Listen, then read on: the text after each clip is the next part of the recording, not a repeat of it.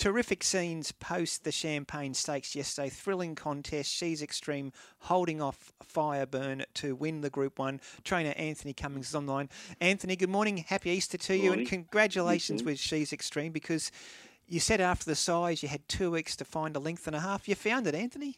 Yeah, that and a little bit more. It was good. I mean, it was just nice to see her run to what we thought she was capable of. Sort of lent on a pedigree, a clever ride from Tommy. Got the other filly out of its comfort zone far earlier than she's used to, and that certainly told in the finish. But both these fillies have had some terrific battles through the autumn, had plenty of racing, but it's a credit to you and also to Gary Portelli, trainer of Fireburn. They both turned up yesterday, both turned up in top form, and both put on that sort of a show. Yeah, I mean, with my filly, certainly, I think it's the best that she presented. It's amazing. Her coat was much better. She looked a bit rounder and sort of carried more strength into the race than she had previously. And I just think the step out in distance in her work and the step in the race helped her. It was more of a staying pedigree perhaps than the other filly. And I think that really told in those in the last 1,500 metres. Anthony, you've won bigger races, but you got quite emotional with the win of She's Extreme. Yeah, I'm probably just getting old and stupid. I think it's a bit different these days with the boys and doing what they're doing, and it's they keep you on your toes, and it's a great thing for the family when we're all firing, and it's happy old father, I suppose. Yeah, well, it has been some carnival for the Cummings family. James was there yesterday with Cascadian winning the All-Age. Of course, Edward won the Tancred with Duas as well as other Group 1s. So tremendous performance, and I think the boys got just as big a kick out of you winning with She's Extreme. Well, I think so. I mean, and that's like it's...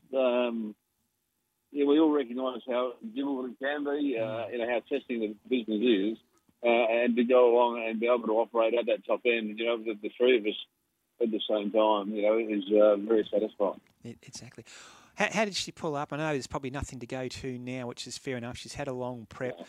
Gary Portelli was quoted during the week that he wasn't sure what he would do with Fireburn in the spring because of that golden slipper hangover, etc. And you were asked that question yesterday, and you did make reference to Casino Prince. So what are your thoughts going into the spring with She's Extreme, and what did you learn from the Casino Prince experience, Anthony? Yeah, there were similarities with both that horse, also Prince Fawaz as well, in that they had that sort of staying potential in their pedigree, and the break wasn't really long enough for them to come back, freshen up, and get back the speed in their legs to be effective over the short course.